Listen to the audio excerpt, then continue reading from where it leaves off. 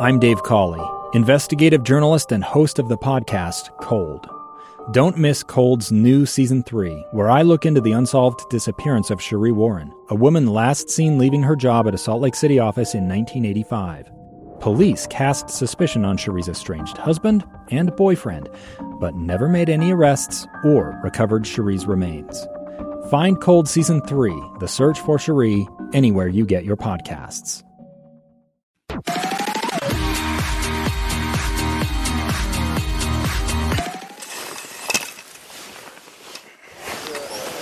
This week on KSL Plus. I would be lying if I said I didn't get scared. At the close of another snow season. This is where we're getting all of our water for irrigation, for agriculture, for municipal uses, for everything. The state's drought drags on.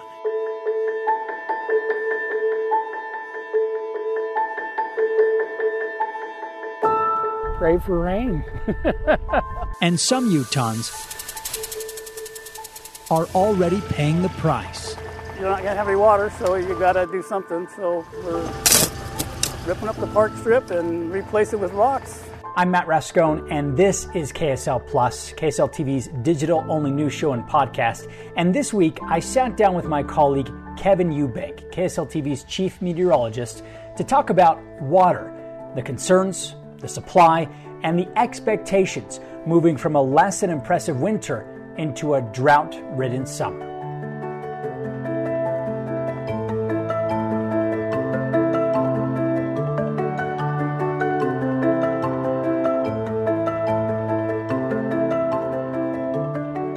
Okay, so 2022, new year, we're talking about drought again. What is the biggest indicator for drought? How do we measure that in the state? So drought is a complex issue for us. We're the second driest state in the country, and so we depend on water for our lifeline. We don't get to live here in Utah if we don't get water. Yeah. And that comes primarily from winter snow. Valley summer rain is awesome, and it waters the lawns and it replenishes things, but it doesn't give us the storage capacity that snow does. Snow allows us to save it, distribute it, and then use it the way we need to use it over time.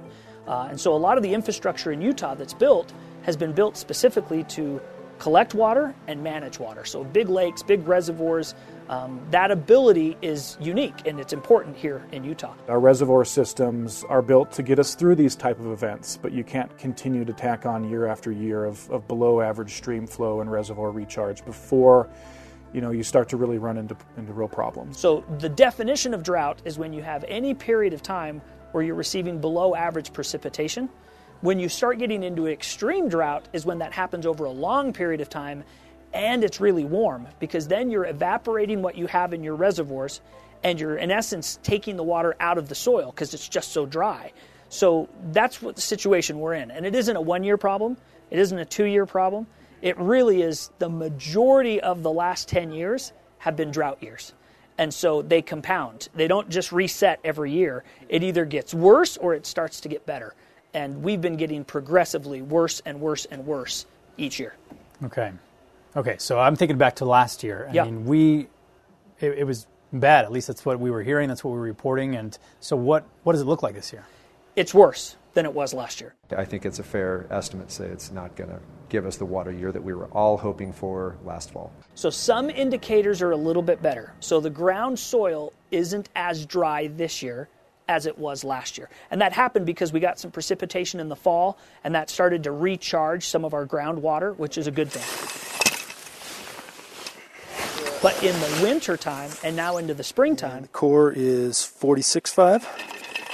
we haven't received the precipitation we need to even get us close to average. So we were hoping, hey, if we can just get an average year, that'll at least give us enough supply to take care of the demand. But we didn't get that. So now it's compounding. So last year's problems have now become this year's problems, and it's worse because we don't have more water this year than we did last year. We figured about 150% of normal snowpack would allow us to have a normal watering year, normal irrigation year. And we probably could have filled our reservoirs with 150%. So we came way short to that. 100% would have been great. So we didn't even come close. Even if we don't have the right numbers now, we go through the summer months and we're getting rain and things like that. It just doesn't do what the snow does, is what I'm hearing. That's true. So summer rains, spring and summer rains in the valleys can help. It can keep lawns alive. It can keep the trees watered. It can do all those things. But we can't capture that water and store it. So the valley water is low elevation water. I can't get that up to a mountain reservoir where I actually need it to be able to run it through our pipelines and get it distributed to be used for culinary or secondary water use. So it all helps. I don't want to be pessimistic. It all helps, and we love the rain. But the real drought busters come from winter snow, spring snow, being able to store that up in our reservoirs and then distribute it when we're ready to distribute it. That means we can take that whole reservoir and we can spread it out over the whole season, where if we need that water immediately and we just don't have the supply, people don't realize that we use a ton of water. In fact, we're one of the highest water users per capita in the whole country. So we're the second driest state in the country, yet we're using more water per capita than a lot of other states. That's flip-flop. That's not where we need to be. So the demand is constant and growing, and our supply is dwindling and decreasing. And that's a huge problem in the West and specifically for Utah. And we're in a drought now, but that really is a water management issue that goes beyond the drought. That needs to be a conversation and really policy, even in good years, to be able to manage it properly so that we can weather the bad years. And that's a conversation probably for lawmakers and others, but it's definitely a conversation that needs to be had.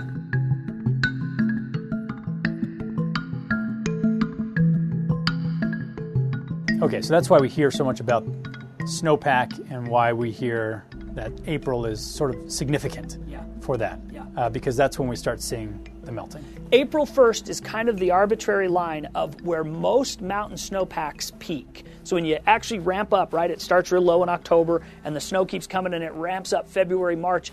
April 1st is where that starts to peak, and then it starts to ramp back down with the decrease in snow and the increase in warm temperatures. So April 1 is what we call the end of the snowpack season, meaning we're not building anymore, and then we start to shift to the spring and summer water consumption season and managing the runoff. So what does it look like this year? When I think back in March we had a pretty good little warm spell in March. Mm-hmm. What's the concern, the danger with that melting so much earlier? So when you get a decent snowpack and then it gets really warm really early, you in essence start to drain that snowpack really fast. And remember, we talked about the ground being dry. Right. When you start to shrink that snowpack, instead of running off to the reservoirs where we can use it, it actually just gets absorbed by the ground. And we can't get to it. We can't use it. It eventually gets into an aquifer. Because the ground is so Exactly. The ground is so dry that water gets absorbed. And so what could happen is you might have 75% snowpack. And then it gets really warm. You could lose 25% of that snowpack to melting into the ground and never make it to the reservoir. And that's a big concern right now because we need every drop we can get into the reservoirs. And if it stays warm and it continues to have those warm spells with no additional precipitation, we're in trouble already. It just makes it worse. So if we hadn't had 2 other years before this that were very poor, we would be in a lot better shape. But because of the poor record-setting droughts that we had last year and very poor the year before that, it just puts us in a very bad place. I also spoke to Scott Paxman. And, the only good part of the whole situation is the soil moisture. We're seeing the soil moisture well above normal for this time of year. So which means it's going to be hopefully a more efficient runoff. The snow's going to come down more efficiently. We're going to get into the streams and hopefully into the reservoirs. So that's pretty much the only good thing.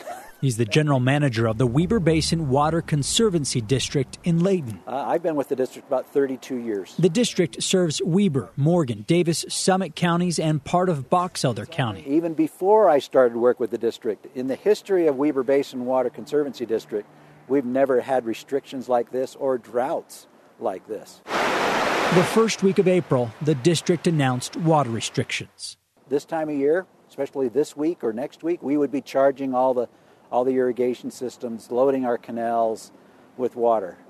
Now we're going to be delaying that for a month. We're saying there's not going to be any watering, any secondary irrigation water or ag water until the middle of May for our customers. Can you break down what the water restrictions are? Absolutely.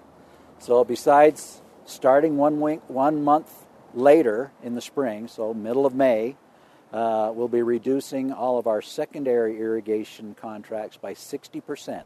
So they'll have 40% of their allocation available to use. We'll also be restricting those that irrigate with their drinking water supply, with culinary water. We're restricting those by 60%, just for outside watering. And then we're restricting outdoor or indoor culinary use by 10%. And then the agricultural community, we're reducing their contracts by 40%, so they're allowed to use up to 60% of their allocation. So those are in a nutshell. And we're anticipating that we'll be ending the season early as well, about a month. So about the middle of September, if we can make it that far. What does that mean for the average home or business owner? So the average homeowner without a meter on their system, it means watering, going through their watering cycles 1 day each week. And they'll be restricted to those, to a particular day in the week, depending on the last number in their address. And so that's for the non-metered. For the metered customers, we're giving them a little bit more flexibility because we know exactly what they're using. So we give them an allocation, a weekly allocation of water, depending on what their contract allowed, and they're able to use it however they need to or want to, but they have to stay within that weekly allocation, or they'll be in violation as well. So typically, for the typical homeowner, it's horrible. It's not something that anybody wants to see. Our landscapes are going to suffer. We may lose a little bit of lawn. Hopefully our trees and shrubs will make it through. They've talked about doing it for years. Well, it's not very fun. It's expensive. This year, but you're not going to have any water, so you've got to do something. water restrictions made Gene Martinez's decision to get rid of their grass easy. You know, the people that fertilize my lawn and everything, they say there's no way. There's no way it's going to survive. How necessary is it that these restrictions are followed? We've really looked at it hard. We were hoping that we could do more. We were hoping that we would be similar to last year, allowing 2 days a week watering. But looking at what we have in storage and what we want to hold over for next year, we have to have at least a good portion of our just drinking water supply in storage at the end of this season. And so with those in mind, we have to be here. It's very necessary.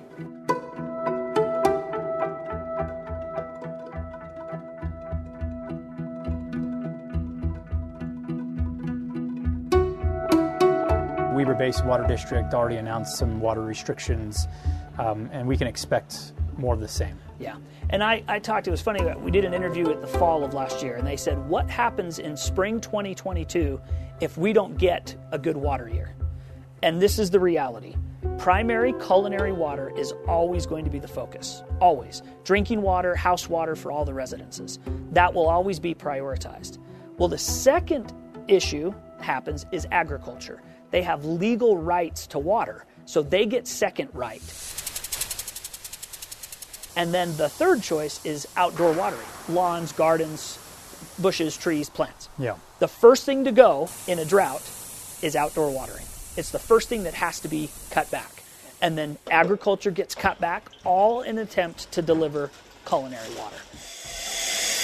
Being as water conscious as possible right now is really important. And there will be some communities, primarily newer communities, maybe communities that don't have long-standing water rights or they don't have a lot of water access. There'll be communities in this state that are going to have to truck water. They're going to have to get water from other resources just to supply their communities with culinary water in their homes because we don't have enough supply to distribute that everywhere the water needs to go. And that's crazy to think, Matt. Right. Think about that. You go to turn your water on in your house, in a brand new house, and maybe a new neighborhood. And it's a truck that had to bring it to you. Yeah, you don't have water there. And there are a lot of new communities. A lot of growth in Utah, and a lot of growth in places that aren't real moisture rich. You know, you look at some of the growth in southern Utah, and you look at some of the growth in other areas. It's not like we've got an abundance of water in those places. So it's a big, big concern. So the Great Salt Lake is the great repository. Anything that really isn't used along the Wasatch Front ends up as runoff down into the Great Salt Lake. Well, we're using more water than we've ever used before. So what does that mean? Well, if we're not getting it from the sky and we're consuming everything we have, that means what trickles to the Great Salt Lake is little to none. And that's why the Great Salt Lake is at its historic low. We've never been this low on the Great Salt Lake. And now governor and other legislators are talking about we need to help restore the Great Salt Lake. We're going to lose ecosystems and all sorts of things around the lake. And that's very, very true. But again, remember, the Great Salt Lake used to be the repository for what was extra. It's not extra anymore. And so because of population growth and decreased precipitation, you don't have it in that lake. Lake Powell's the same thing. We've never been this low at Lake Powell since they filled Lake Powell. The drop at Lake Powell has stunned old-timers like veteran wildlife biologist Wayne Gustavson. The lowest I've ever seen it. He writes a fishing blog that's read regularly by 5,000 lovers of Lake Powell. I have invested my entire career here.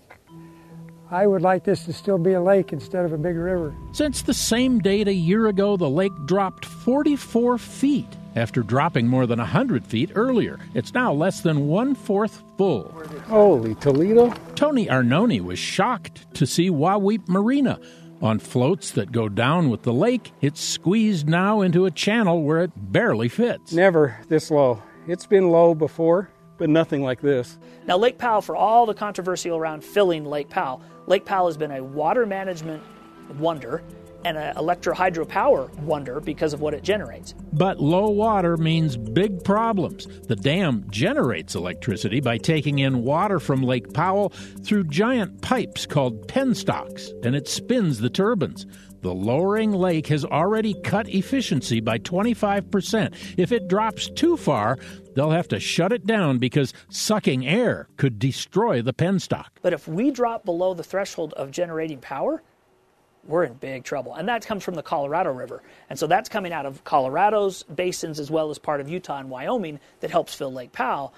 Lake Powell is so down. It's historically low. And this year we run the risk, forget boating, forget launch ramps, forget recreation.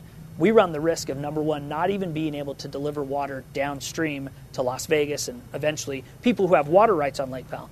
But we may not even be able to generate power off of Lake Powell because we're too far below the inlet for the actual dam and power generation, which is a whole nother problem. Now, not only do we not have water, we're going to lose part of a power grid because if we can't generate electricity there. And that sounds intense. It sounds dramatic. Intense. It sounds dramatic, and we don't want to be that way.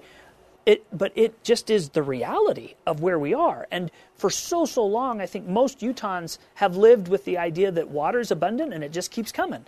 And it's going to take times like this for us to realize you're not going to be able to water your lawn. You're not going to be able to plant the sod. You're not going to be able to do the things we've done recreationally because we don't have that resource that we've had in the past. And it's a good thing for us to be aware of it because our actions, the things we do now, can make a difference. Maybe not in this drought cycle, but it will make the difference the next time we get into this kind of situation because our mindset will be different.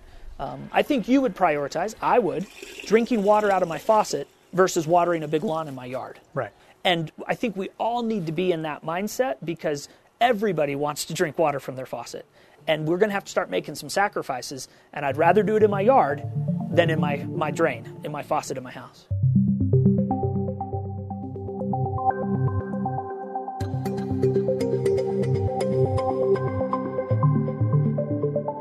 And so we've crossed the line where it's too late. We have to wait until next winter season before we can sort of hope for a better winter. Yeah, I'm an optimist. It's never too late. I mean, you hear about, I guess, snowstorms in June or something like that. Yeah. But let me give you a scenario. Okay. If we all of a sudden got really good storms end of April and into May in our mountains, where we were adding to the snowpack, right? We weren't making up ground, but we were still adding to it. And then it kind of had that cool cycle, warm cycle. We could really maximize the runoff that's coming out of our mountains. And then if we had a wet spring into early summer where we got frequent rainstorms and it was kind of cool and then it would get warm for a little bit and then back to cool, there are scenarios that we could get into our summer in a really good way water-wise. It hasn't been the case. It's been really dry all fall, all winter, and now even into the first of spring. But it's never too late. There's always a way for it to be better, and that's what we hope for. It's what we pray for, that we can actually get the rain, because we can't make it. We can't bring it in. Everyone has the same problem. You don't go to another state and say, hey, can I borrow some water? We just don't have that ability. Yeah. So what falls here, what we capture here, that's what we get to use. And when we've used it and it's gone, and there's no getting it back. Yeah. So we can expect another debate over fireworks and, fire danger of the season. It's going to be, it could potentially be ugly. Oh, yeah. You'll see a lot of restrictions, but I think the biggest issues are going to be watering. You're going to have restrictions. You mentioned Weber Basin. Yeah. Weber Basin is going to start a month late and end a month early. They're going to limit outdoor users to 1 day a week of watering. And people are used to being able to water whenever they want. Right. That's not going to be the case. And we've talked about story after story about water wasters, right? The lawns are every day the water's on. Every day it's watering the sidewalks and everything else. You think it's been bad in the past? This year is going to be one of those years that we just beg people, please be a good steward of the water, because we don't have enough. And what you're putting out on your lawn eventually is going to take away from your faucet. And if we entered that mindset to say, I can leave it off. My sprinklers aren't coming on this year. I'm leaving my lawn. It's not going to have any water. I'll water my trees and my shrubs because I want those to live, but my grass will come back. If I leave it alone all year long, it's going to look horribly dead and wrong. But next year, if it waters and we get rain, it'll come right back. Turf can do that. But I'm going to save my trees and plants with some watering, again, according to the restrictions. But we're all going to have to make sacrifices this year, and I hope that people do it willingly, because I think the fight that you're talking about, there's going to be some who just want to keep watering, and that's going to be probably one of the biggest problems, is managing what we can do and what we can't do with the water. We always have to plan on the worst, pray and hope for the best, but plan on the worst, and that's why we have to have that drinking water supply, or a portion of it, good portion of it, in storage at the end of this year. Worst case for next year, there might not be any irrigation water, and we would have a drinking water supply. But I sure hope that doesn't happen. We've got to break out of this cycle. General rule: it takes as many years to get out of a drought as it takes to get in a drought. So if we're in it 10 years, it's going to take 10 years to replace it holistically, in the ground, in the reservoirs, in the supply. It's not a one-year problem. It's not a one-year solution. You could have the best year in the world next year, and it would be a start to recover, not a recovery. When you look at Lake Powell is less than 50% capacity, and it's sitting at 175 feet below full. Think about that for a second. Yeah, that's massive. That is massive. That's the largest body of water in this state that is managed, and it's down to unbelievable low levels. And why? Because we're not getting it, and we are still using it. The federal government mandates how much water comes out of that lake to give water supply downstream. Has to come out every year. Well, this year, maybe the first time in history, that water doesn't come out. And the reason is, it can't. Can't give it out. Because if we give it out, we lose power. So what do you want? You want water or power? And they're going to say, we want water. So they'll give them what they can give them, but then it's going to go. Then you're going to lose both. You're going to lose water and you're going to lose power, and that's a problem. Las Vegas, Meade, Los Angeles, where they pull all this from. Yeah. I feel like you're welcome. Adieu. It's going to be bad. So. Wow. Yeah, I think looking at the big picture is what a lot of people miss, because like last year, there's so many comments like, what about that drought? We're looking at people that are flooding their basements, in southern Utah or in this place and this place, and where, when you kind of take a look back and think, look at all of it. Yeah, and that's ultimately what municipality, county, and state officials have to do. They're not looking at this year or that flood in Cedar City or Enoch, or they have to look at the big picture, because it affects everything. It affects forest fires. It affects delivery of water. The ripple effects through our economy, through our state, through our citizens and the livelihoods. It's huge. Yeah. And we just go, it's water. Well, people were killing each other for water back in the 1800s, because that's how prized it was. If you don't have water, you don't live. You don't survive in the desert. And out here, it's a desert.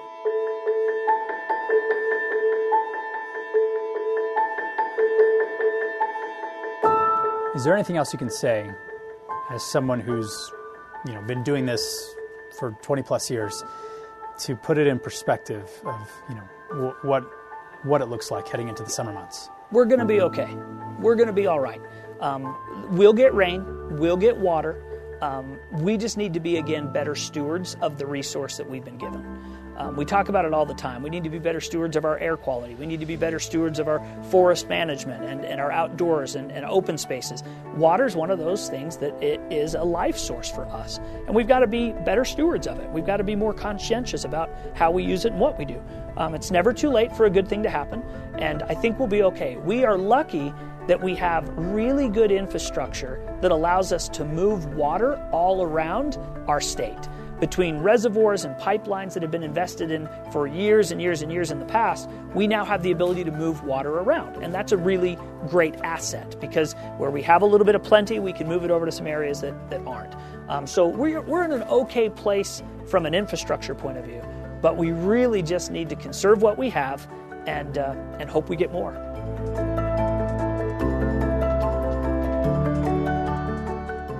Okay. Awesome. That's all I have. Thanks a lot. Cool, man. You're welcome. My colleagues and I at KSL TV will be covering the drought situation and its impact over the next several months. And as always, we'll dive a little deeper into some of those stories right here. That does it for us this week here on KSL Plus. I'm Matt Rascone. We'll see you again next week.